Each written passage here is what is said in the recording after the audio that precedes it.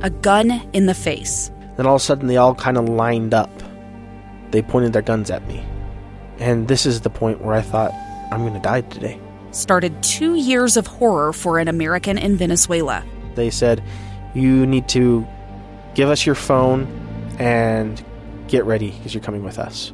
I'm Becky Bruce, and I spent a year researching and piecing together Josh and Tammy Holt's story about their ordeal in a notorious prison. That's when everything started to turn bad. We had another pound on the door. Boom, boom, boom. And there was the police once again. You can binge all of the episodes of Hope in Darkness on KSLpodcasts.com or wherever you get your podcasts.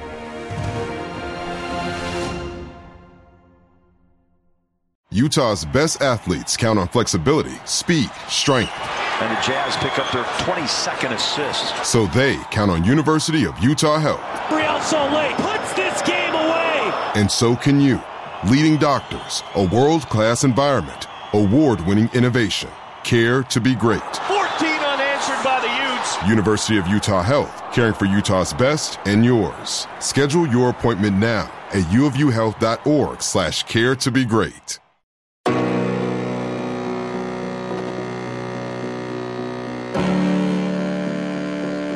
Welcome in, you fans, to the Crimson Corner podcast. It's powered by KSLSports.com. I'm your host and Utes insider, Trevor Allen.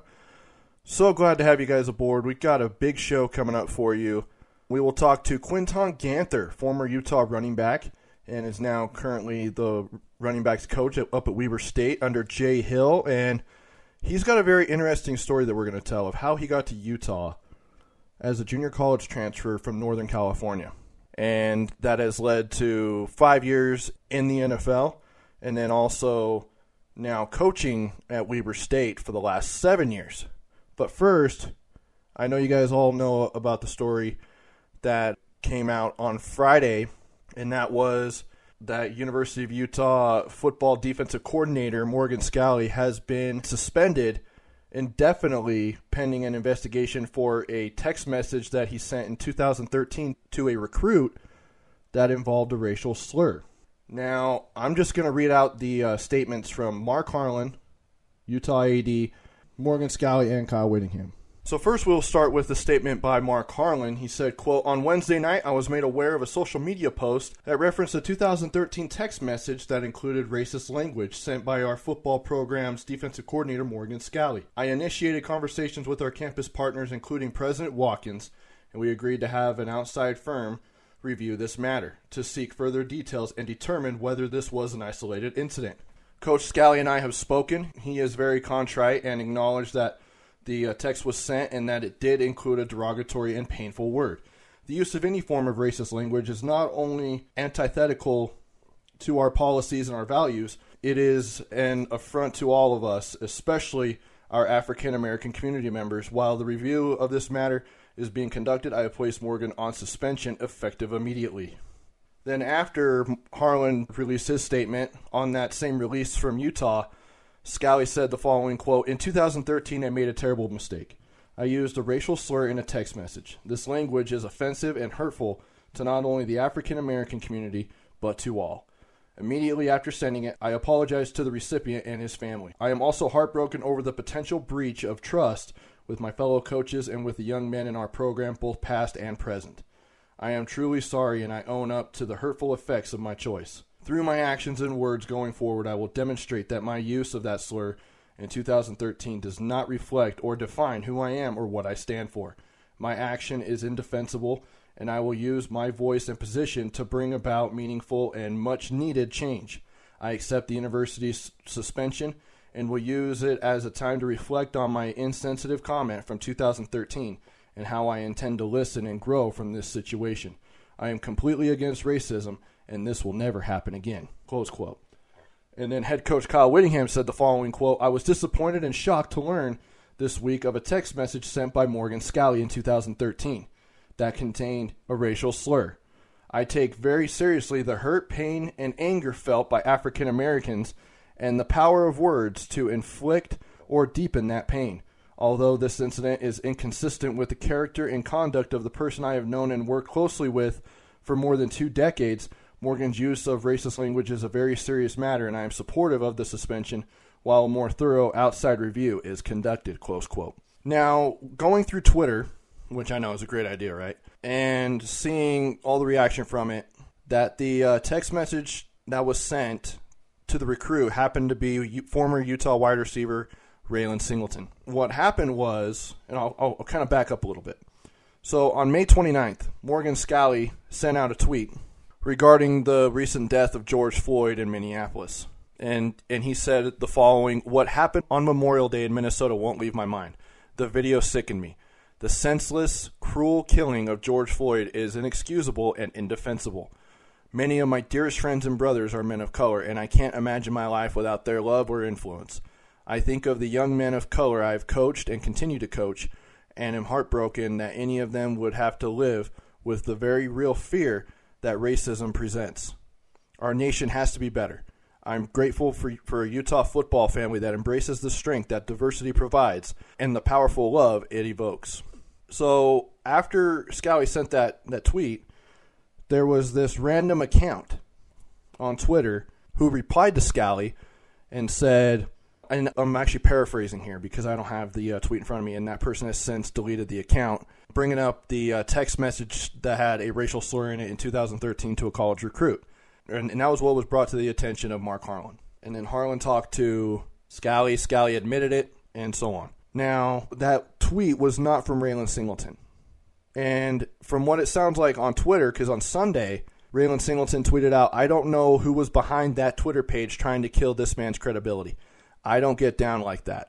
We all make mistakes, but Scalley showed me nothing but love while I was in Utah, along with the rest of the coaching staff, and I'm forever grateful for that." So we're wondering where that came from, how they were able to find out about this, and bring it up. Obviously, the other part is, why are we just finding out about this now in 2013? First, from something that happened in 2013, and we are in 2020. Again, I'm just stating facts here. I'm guessing we'll probably know sometime later this week on the future of Morgan Scalley. But you guys can read more on the reaction from former players and current players at Utah after the news of Morgan Scalley being suspended, and then also the actual story with all the statements from Mark Harlan, Kyle Whittingham, and Morgan Scalley up at KSLSports.com. I'm really excited about our next guest. He's a guy that I've been getting to know over the last few months, especially after that great Ute debate. And so I'm going to bring him in to kind of tell his story of how he got to Utah. And now he's coaching under Jay Hill up at Weber State. He has one of the best running backs in not only the Big Sky Conference, but probably in the entire state of Utah. We'll talk about that and all and more. And from his time at Utah as well and playing in the league, we go to Quinton Ganther, former Ute and current Weber State running back coach. Quinton, what's up, man? Hey, what's going on, man? How you guys doing today? Doing good. So I kind of just want to, you were kind of have a different path than some of these other guys who've come to Utah and obviously had a great career in your 2 years at Utah. You grew up in Northern California. What was that like?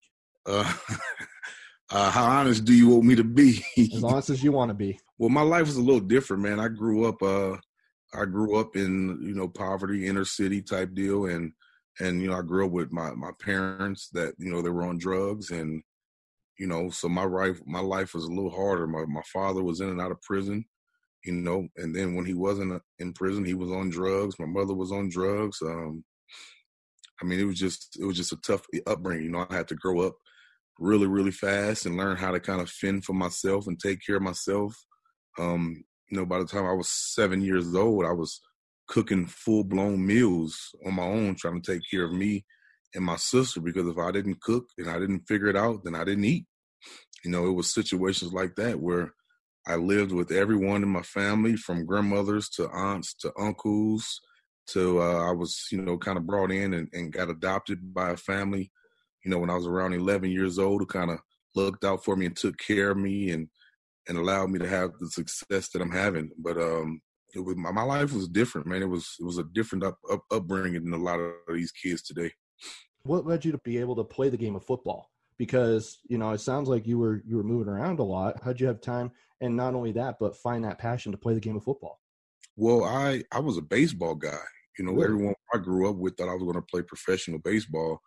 Because I grew up with kids that were older than me, so I was forced to, be tough and hold my own. I was 7-8 years old, and the guys that I were hanging out with was 13 and 14 years old. So they had a big age gap on me, and I fell in love with baseball, and then, my parents couldn't afford for me to play football, and, my mom didn't want me to play football. So, the first time I ever played football, my godparents kind of enrolled me in football, and my real parents didn't even know.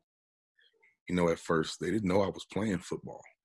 That goes back to, let you know some of the upbringing, how, my kids can't leave my house and I not know where they are and have an understanding of where they're going. I mean, I was standing with my godparents for weeks at a time, and my mother and father hadn't even met them. They didn't even know who they were. Their kids just off, with some random people. So you obviously ended up playing in college and in the pros. When did you think you were good enough to play college football?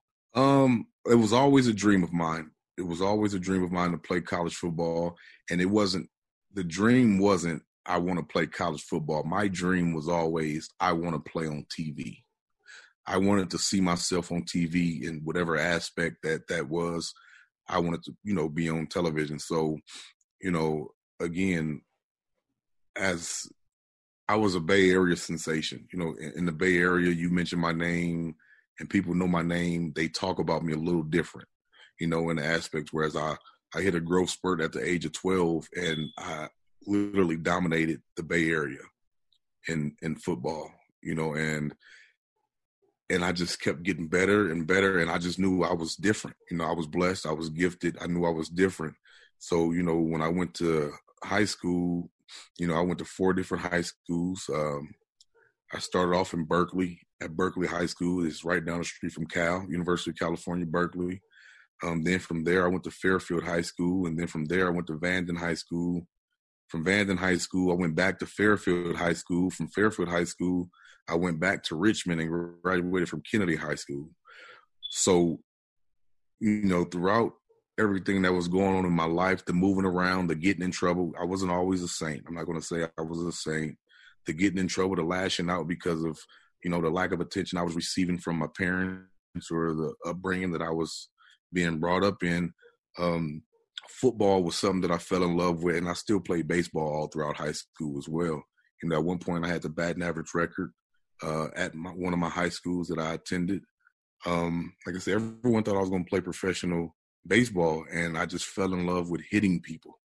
And once I realized that I was different, and what I mean by different is the game came easy to me. It was easy for me. I was just so much more talented than everyone else. It was easy for me, and it blows my mind sometimes where, Marshawn Lynch, he looks at me as his big brother. He calls me big brother. He says he wanted to be me when he was a kid. He looked up to me when he was a kid, and he wanted to be like me, like that. Stuff like that makes me feel, it makes me feel good. So I knew I had something going on that I wanted to go to college now, and I wanted to play professional. I figured that if I went and played professional, then it can kind of rewrite a lot of the wrongs that I had going on in my life. And that's kind of what my vision was. My vision was to play professional. I just hit a lot of hiccups along the way. I had a child in high school. I had my daughter early, and, I kind of got expelled out of high school. One of those high schools, I've been suspended multiple times. And it got to a point where, as I said, hey, I just have to make a change. I have to make a change if this is what I really want. If I want to go to college and I want to play professional, there's some things in my life that had to change.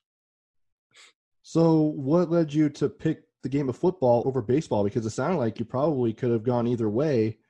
And you mentioned that you liked hitting people, but, playing as a tailback, that's a little bit different. But you obviously had records playing baseball. Why pick football? Well, I picked football because I wanted to play baseball in college.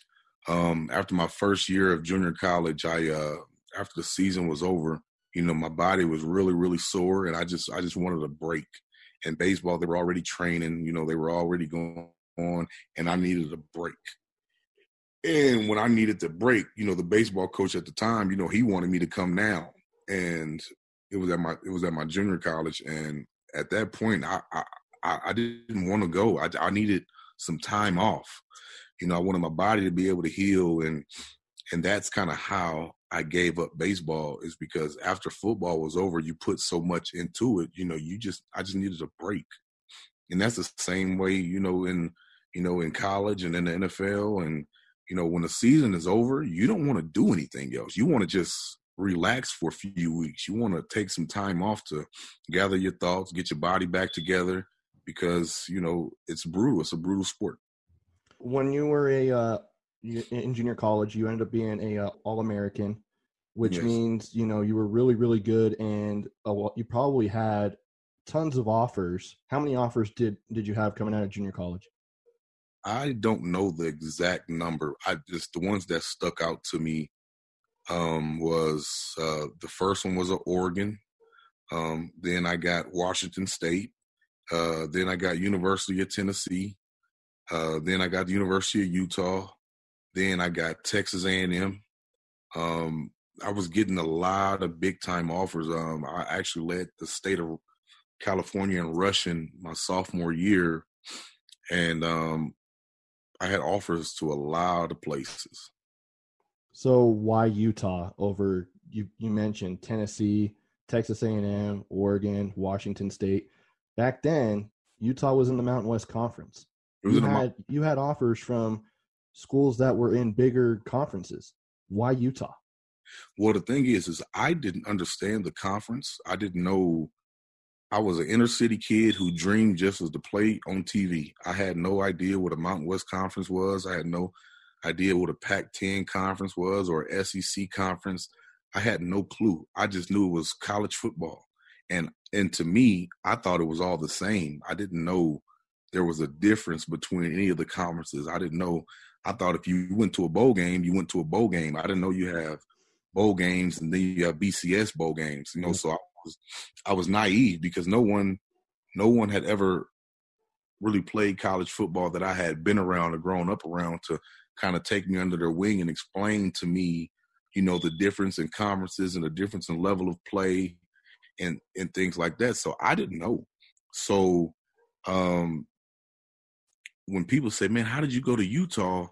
It's like, I went to Utah because I chose Utah of my heart, not because of the school. Nowadays you see these kids, they're picking schools because of the name of the school. Yep. And it bites them in their butt. That's why you're seeing so many guys transferring out, because they're signing up because the name of a school.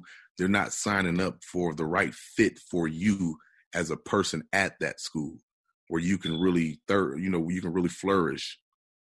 You obviously spent 2 years at Utah. In your senior year, you had over 1,100 yards.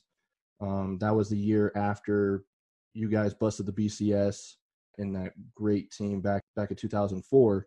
So as you look at your 2 years at Utah, and obviously you live in Utah now, but what has your time at the University of Utah meant to you?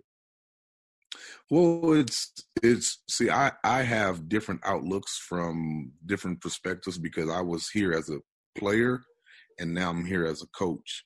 And, one thing that I loved about Utah was I felt accepted for the first time when Urban Meyer was recruiting me in the staff. I had never felt like I could let my guard down, because living in the inner city, everything you have to watch. You can't trust anyone. You have to watch. You have to have your guard up. And it was the first time that I felt like I could let my guard down. Like, okay, I'm going to college.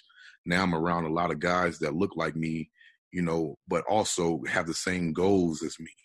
They're all striving to be, a college graduate or go to the professional level or do things like that. So it was different in that aspect, that Utah first, and this is why I'm still here today. It was a place where I can first let my guard down and be real and relax and be free, and allow myself to be vulnerable and allow myself not to be on guard and, turning my head and watching my back every step I took.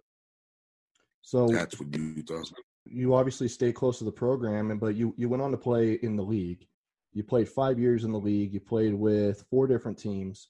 What was it like playing in the league? It was different. It was different, man, because I had my vision of the league was much different than the reality of the league. So I had vision that everyone just worked so hard. You know, you work hard, you perform, and you know, you have these luxury careers. You know, everyone gets to buy their mom a house, this big old house, this big life and big way of living. And when I got there, it was nothing like that. I mean, I seen guys talking back to coaches. I seen guys cursing out coaches. I see guys that, you know, if they don't want to practice, they don't practice. And then you got little old me coming from the University of Utah. I'm finally where I want to be. You know, I've reached the pinnacle of success by getting to the NFL, and I'm busting my butt, and I'm busting my butt, and I'm busting my butt. And really, it didn't matter. You know, it didn't matter. I mean, if you got first round, second round picks in front of you, that's going to play. No matter what you do, they're going to play, you know, and that's kind of how it was. So, you know, I didn't really swallow that pill and understand the business of it until going into my third year. And in my third year of the league, I finally realized, like, no matter what I do, it's not going to ever be enough. So what I started doing was just focusing on special teams. You know, I stopped focusing on trying to play running back. I just started focusing on special teams and playing special teams. And that's kind of how I lasted in the league, you know, because I had all these backs, you know, these first round picks. I had, you know, my first year I had Travis Henry, who was a first round pick to Buffalo. Then I had Chris Brown, who was like a fourth round pick from Colorado, but he got drafted to Tennessee. You know, and then we got Walter Payton's son, Jared Payton, who I don't think he was a draft pick, but then you got a guy named Damian Nash, who was a fourth, fifth round pick out of Missouri. And then you go out and you draft Lindell White in the second round. And it's like, okay, then you get me in the seventh round. See, me, all I thought was I just had to work hard and I can beat these guys out by outperforming them and outworking them. And little did I know I had no chance. I was drafted to be cut. Well, and White was also the backup to Reggie Bush in college. Yeah. So, you know, the fact that he still got drafted higher and he wasn't even the starting running back in college. Yeah. So it was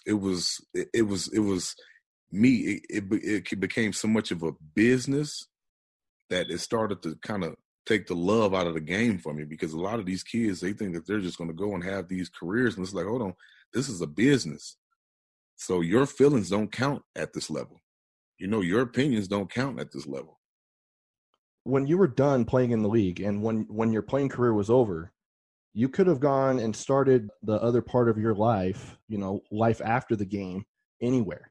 You could have stayed at, you know, one of the spots where you played in the league. You could have gone back to Northern California. You chose to make your home in Utah. Why is that? I did. Well, I did. I have a home in Northern California as well. Yeah. So I bought a home there, and that's where I was residing. One thing that I wanted to do was I wanted to make sure I finished school. So I wanted to go back to school. So when I decided that I wasn't going to play anymore, I had a couple offers to go play in the CFL and you know, possibly in the NFL again. And I was just tired, like mentally. It wasn't the physical part of it. It was the mental part of it. You know, after going into my fourth year in Tennessee, you know, I had started traveling, you know, signing 1-year deals with different teams and, you know, going from this place to this place to this place. And it was like, you know what? I want to take control of my own life back. So let me finish my degree and get on with life. So one thing I did was I went back to school. You know, I know I didn't have much left. I think I had like a year left to finish. So I called Utah and wanted to get my credits, wanted to get my transcripts to see how much I had left. And then at that point, they were like, okay, we'll come on in and, you know, come in, we'll pay for your schooling and things like that. So what they try to make it seem like they're doing you a favor, when in reality, they just wanted that retention point. They wanted my APR point back.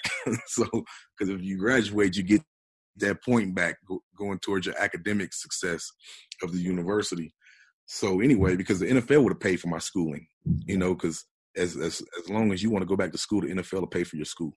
But anyway, so they told me to come back in, and they said, okay, well, what about helping us be a student assistant coach? You know, you can come in and kind of help coach these guys up a little bit, and you know, yada yada yada. So I'm like, okay, well, you know, I'll do it. I'll think about it. You know, so I came back and kind of got my feet wet with coaching. I had no idea what it would be like because I never wanted to be a coach. Being a coach was not something that I wanted to do. And it was crazy because going into my third year in the league, I had a coach by the name of Ernest Biner. And Ernest Biner, he told me, he said, Q, when you're done playing, you're going to be a coach. And I said, EB, why you say that? I don't want to be a coach. And his words to me was, you have a way of simplifying things. You have a way of simplifying things so that we understand it. See, a lot of coaches these days, they like to talk big and use big words and, try to be really, really smart. But that doesn't help you because you're not playing. The best thing that you can do is simplify it to make sure your guys understand it. It's not what I know. It's about what I can get you to know. And I don't care what analogies I have to use. I use stuff that has nothing to do with football. I just need my guys to retain the information, and he saw in me that I had the ability to do that. So he was like, you're going to be a coach.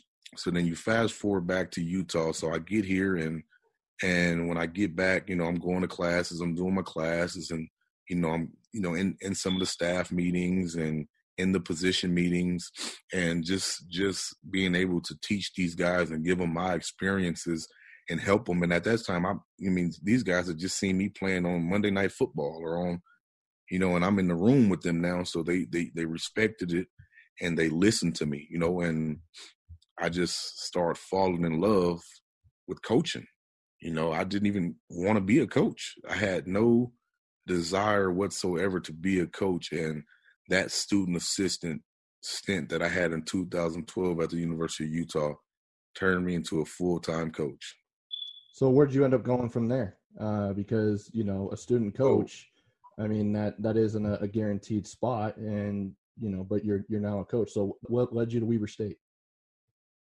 So from 2012, what I ended up doing was I said, okay, I'll be a coach. So, the NFL has these minority internships that they do. And in order to get one of them, you got to have a letter. You have to have a letter of recommendation. So my letter of recommendation, I had played in Seattle in 2010. So I called the running back coach in Seattle in 2010, who was the running back coach in Tennessee when I was drafted there in Tennessee, who was also the offensive coordinator in 2009 with the Washington Redskins when I went to the Redskins, who then became the running back coach with the Seahawks. And then I went with him to the Seahawks, and he took me everywhere that he went because I set the tone for his groups. I knew how he wanted it. I knew how he wanted to work. I knew how he wanted to prepare. So I set the tone in the groups. So that way it made it easier on him coaching because, hey, Q was the example. Do what he do. Do what he, and this is the NFL, Q's the example, do what he do, watch how he works, watch how he studies, and he'll show you how to be a professional. And that's kind of how that went. So I called him for a letter of recommendation. Hey, coach, I'm thinking about getting an internship, can I get a letter of recommendation? So what he said was, okay, I'll write you a letter of recommendation. So I left him a message, actually, because he didn't answer. I left a message. And he called me back the next day. He was like, man, I just got done talking to Pete, which was Pete Carroll. He said, I just got done talking to Pete. Pete said, if you want to coach, we might as well bring you in here. Come on in here. So after the 2012 season ended at Utah, 2013, I was with the Seattle Seahawks as an intern. I was with the Seahawks in 13 as an intern. And then Coach Hill gets the job at Weber State in 14 and calls me to come coach the running backs in 14. Because Coach Hill, when I was there in 2012, Coach Hill played DB for University of Utah. Yep. And he was just so happened to be the running backs coach. So with Coach Hill being the running backs coach, now I'm pretty much his assistant, for 2012. So now I'm showing him, some running back drills, some things to do and some things to look at. And so we're kind of learning from each other. So when he got a chance to be a head coach, I worked with him and developed a relationship with him one-on-one a lot of the time because we're together all the time now. I'm his assistant running back coach. He's coaching running backs. So he knows my philosophies. He knows what I expect. He knows my expectations. He knows, that I know how to coach the room.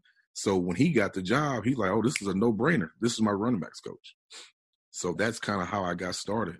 You've been there now for 7 years, basically. What is the best part about being a college football coach? The best part for me is changing lives. And that's the best part for me because I didn't have the best life growing up.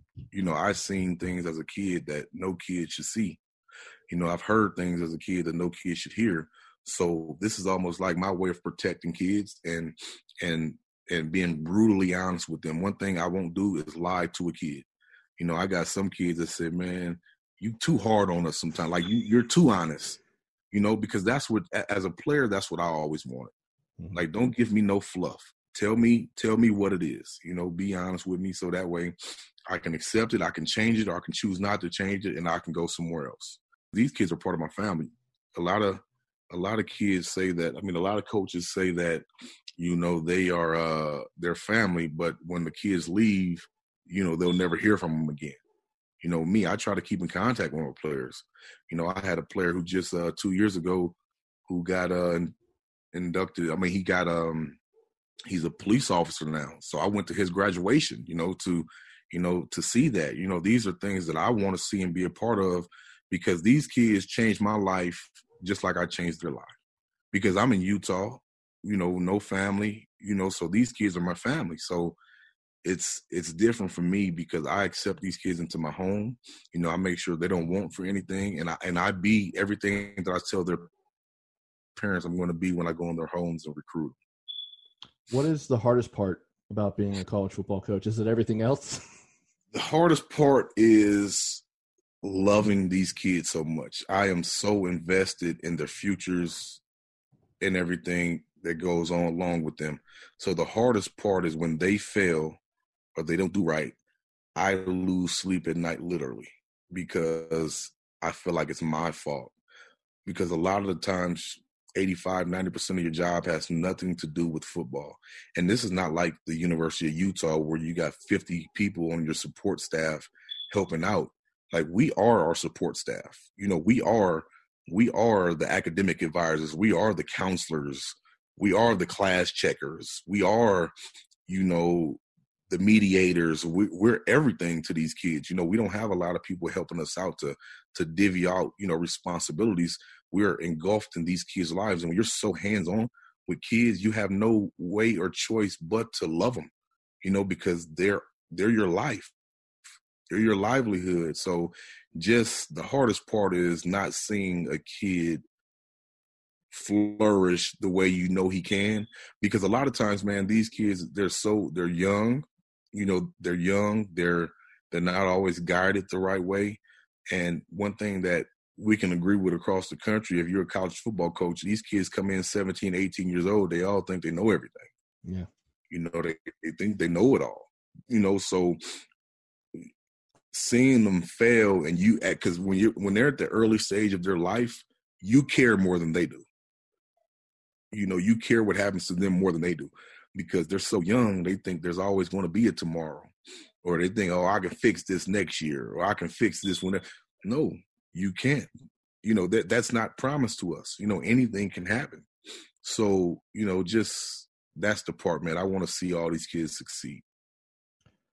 You've actually got a pretty good running back up at Weber right now. Talk about Josh Davis a little bit. Josh Davis he's everything he's me. He's to me what I was to Sherman Smith. He's the guy who knows what I want. He knows the expectation. He knows the level, and he's the one who sets the tone. I don't have to tell him. He knows already. We've been through that, you know, but with that kid, man, he's a kid who, first off, he's very, very competitive. He is a competitor. He is tough, you know, because a lot of people, they'll look at him and they'll be like, hold on. This isn't Josh, is it? This is, you know, he's a little small, teeny white kid, you know, so they're not thinking that this is who he is. But when he gets on that football field, he turns into a different person. You know, he's very smart. I can teach him next level teaching. I can, you know, I'm big on pre-snap reads and things like that. I can make sure he understands where the ball goes or where it's going to go before the ball is snapped. he understands these type of things. He understands protections. He can run routes. He has really good hands. He can return kicks. He can return punts. He can do it all. When did you know he was going to be special? Because he came in really, really young and came in right away and was already breaking records. When did you think Josh Davis was going to be special? Well, I knew he was going to be good. I didn't know he was going to be special. And the reason I say that, because when he came in as a freshman, he redshirted. Yeah. So when he came in as a freshman, he was making a lot of mistakes. He was doing what typical freshmen do, because one thing about me and the way I teach, 90% of guys, 95% of guys is going to take you a year plus to get everything that I'm teaching you, because I'm not teaching you as a high school kid or as a college kid. I'm teaching you as an NFL guy, because that's what I know. So so when if you ever get a chance to leave here and go and play at the next level, you will be the most prepared guy in the room. That's my job to make sure of that. And I knew he was going to be special when he started to get it, because he couldn't get it. I used to get on his case every day because he wasn't getting it at first, but none of them were. I mean, if you interview anybody in my room, I guarantee you they all say at one point they wanted to quit. They wanted to quit because the bar is up here. That's what the bar is, and I'm not bringing it down here to cater to your feelings. You're going to reach the bar. But one thing they love about me is I am the same way with everyone. I'm the same way with everyone. If you look and see, I had 3 all-league running backs this year. Yeah. 3 all-league running backs. That's unheard of. You know, I had 3 different guys run for over 100 yards in the game this year alone. Over 3 guys run for over 100 yards in a game. That's crazy. You don't see things like that. And Josh can tell you too. Josh is my starter. He sets the tone, but let Josh have a bad practice or a bad work week or take a day off because he feel like he's the man. Josh will be at the back of the line. That's just how it works. But what that does, it keeps the level of competition high in the room. Because a lot of coaches, they tell you, okay, well, we're competing. But when you got a clear-cut number 1, he know he's not competing. Well, Josh is my clear-cut number 1, but he's also my number 3 or 4 also. Because depending on the week. And he'll tell you that. But what it does is it allows these kids to understand that I'm demanding perfection out of you, but it's not for nothing. It's not for nothing because everyone can play. You know, and you want to kind of build your room like that. And I want to build my room like that too, because these guys got to understand, if you have a bad week in the NFL, you miss a practice or you're just making a lot of mistakes, you know, depending on who you are, you're gone. You know, they're going to replace you. Yep. So what I need to do is, if these guys ever get a chance to play at that level, they have to be prepared and understand what they're walking into. And that's my job, to make sure they understand. And that's my job, to make sure they understand the game of football as a next level running back would. You know, the thing about that, you know, keeping these guys honest and really making sure that they're bringing their A game every single practice, not even just every single week or every single game, and also treating every single player the same. You don't see that much in college football. You don't see it. And don't take my word for it. You can ask Coach Hill. You can ask Josh Davis. Mm-hmm. That's why I've had so many guys. I should have had 4 all-league running backs, really. I should have had 4 guys go all-league, because the guy who didn't get all-league, he was second in the league in touchdowns. You know, but he didn't get anything. You know, but what it does is it gives you a different level of credibility and respect from the players. Because how I demand my guys to work and the things that I demand of these dudes, I can't demand that of a kid to go out and give me his all on a daily basis. In the back of his mind, he has no chance of ever touching the field.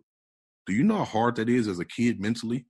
Because I'm asking you to give me everything you have every day, but by the way, hey, you know, you're not going to play. Yeah, you're not going to play. You know, so it keeps the level of competition very, very high, and these guys embrace it.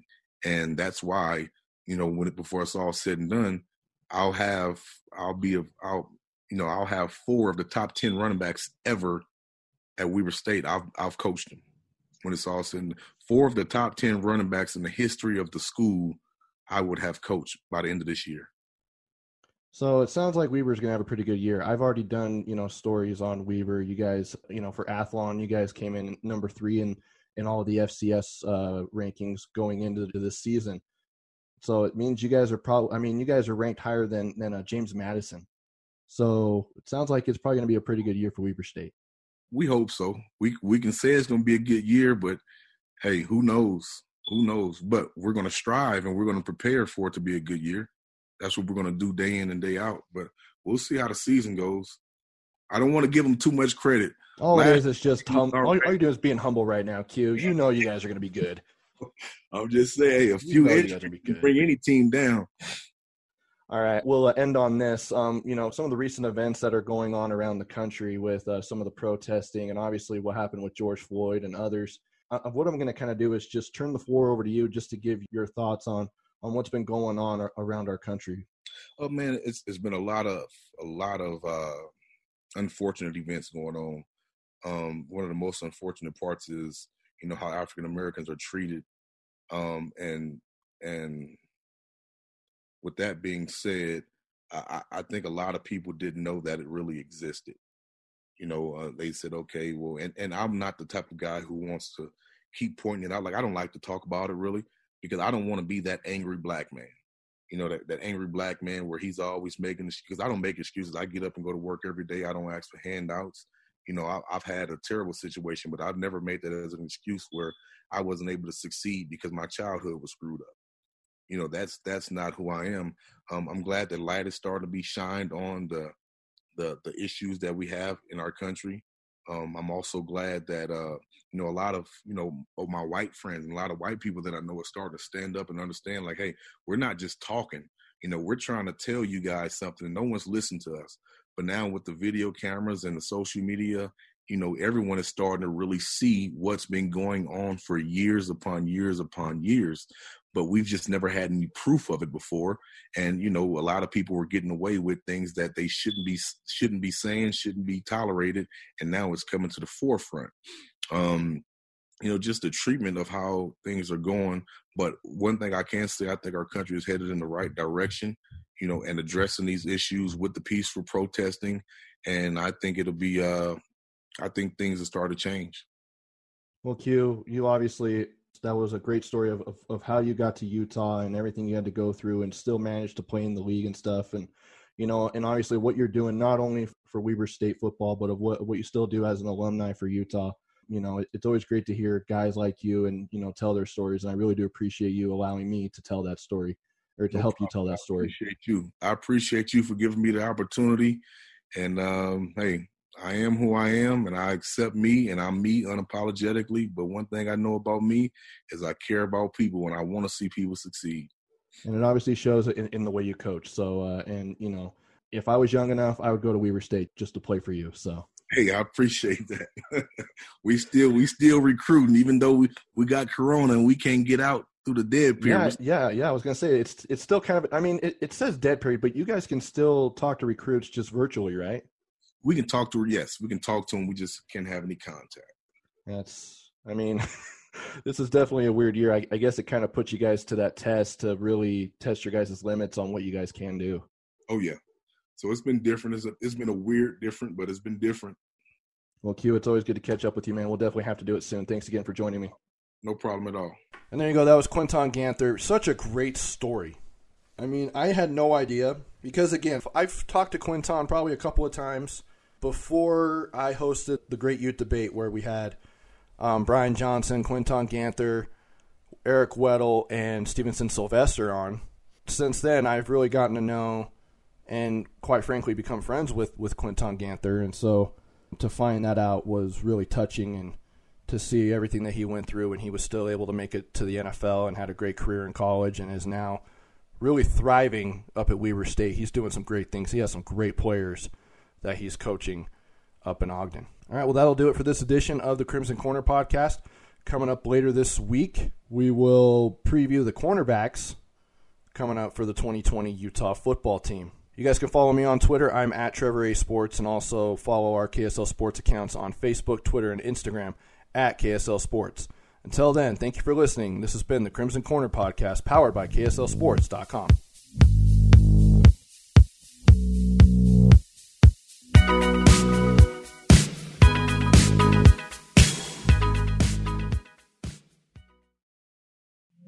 Two years ago, Americans watched in horror as a crisis unfolded at the Kabul airport. There's desperation and anguish. More than 80,000 Afghans have since arrived in America, but this story is still unfolding. I'm Andrea Smartin. In my new podcast, Stranger Becomes Neighbor, we'll find out what happens to these new arrivals in our communities. Who would help our newest neighbors?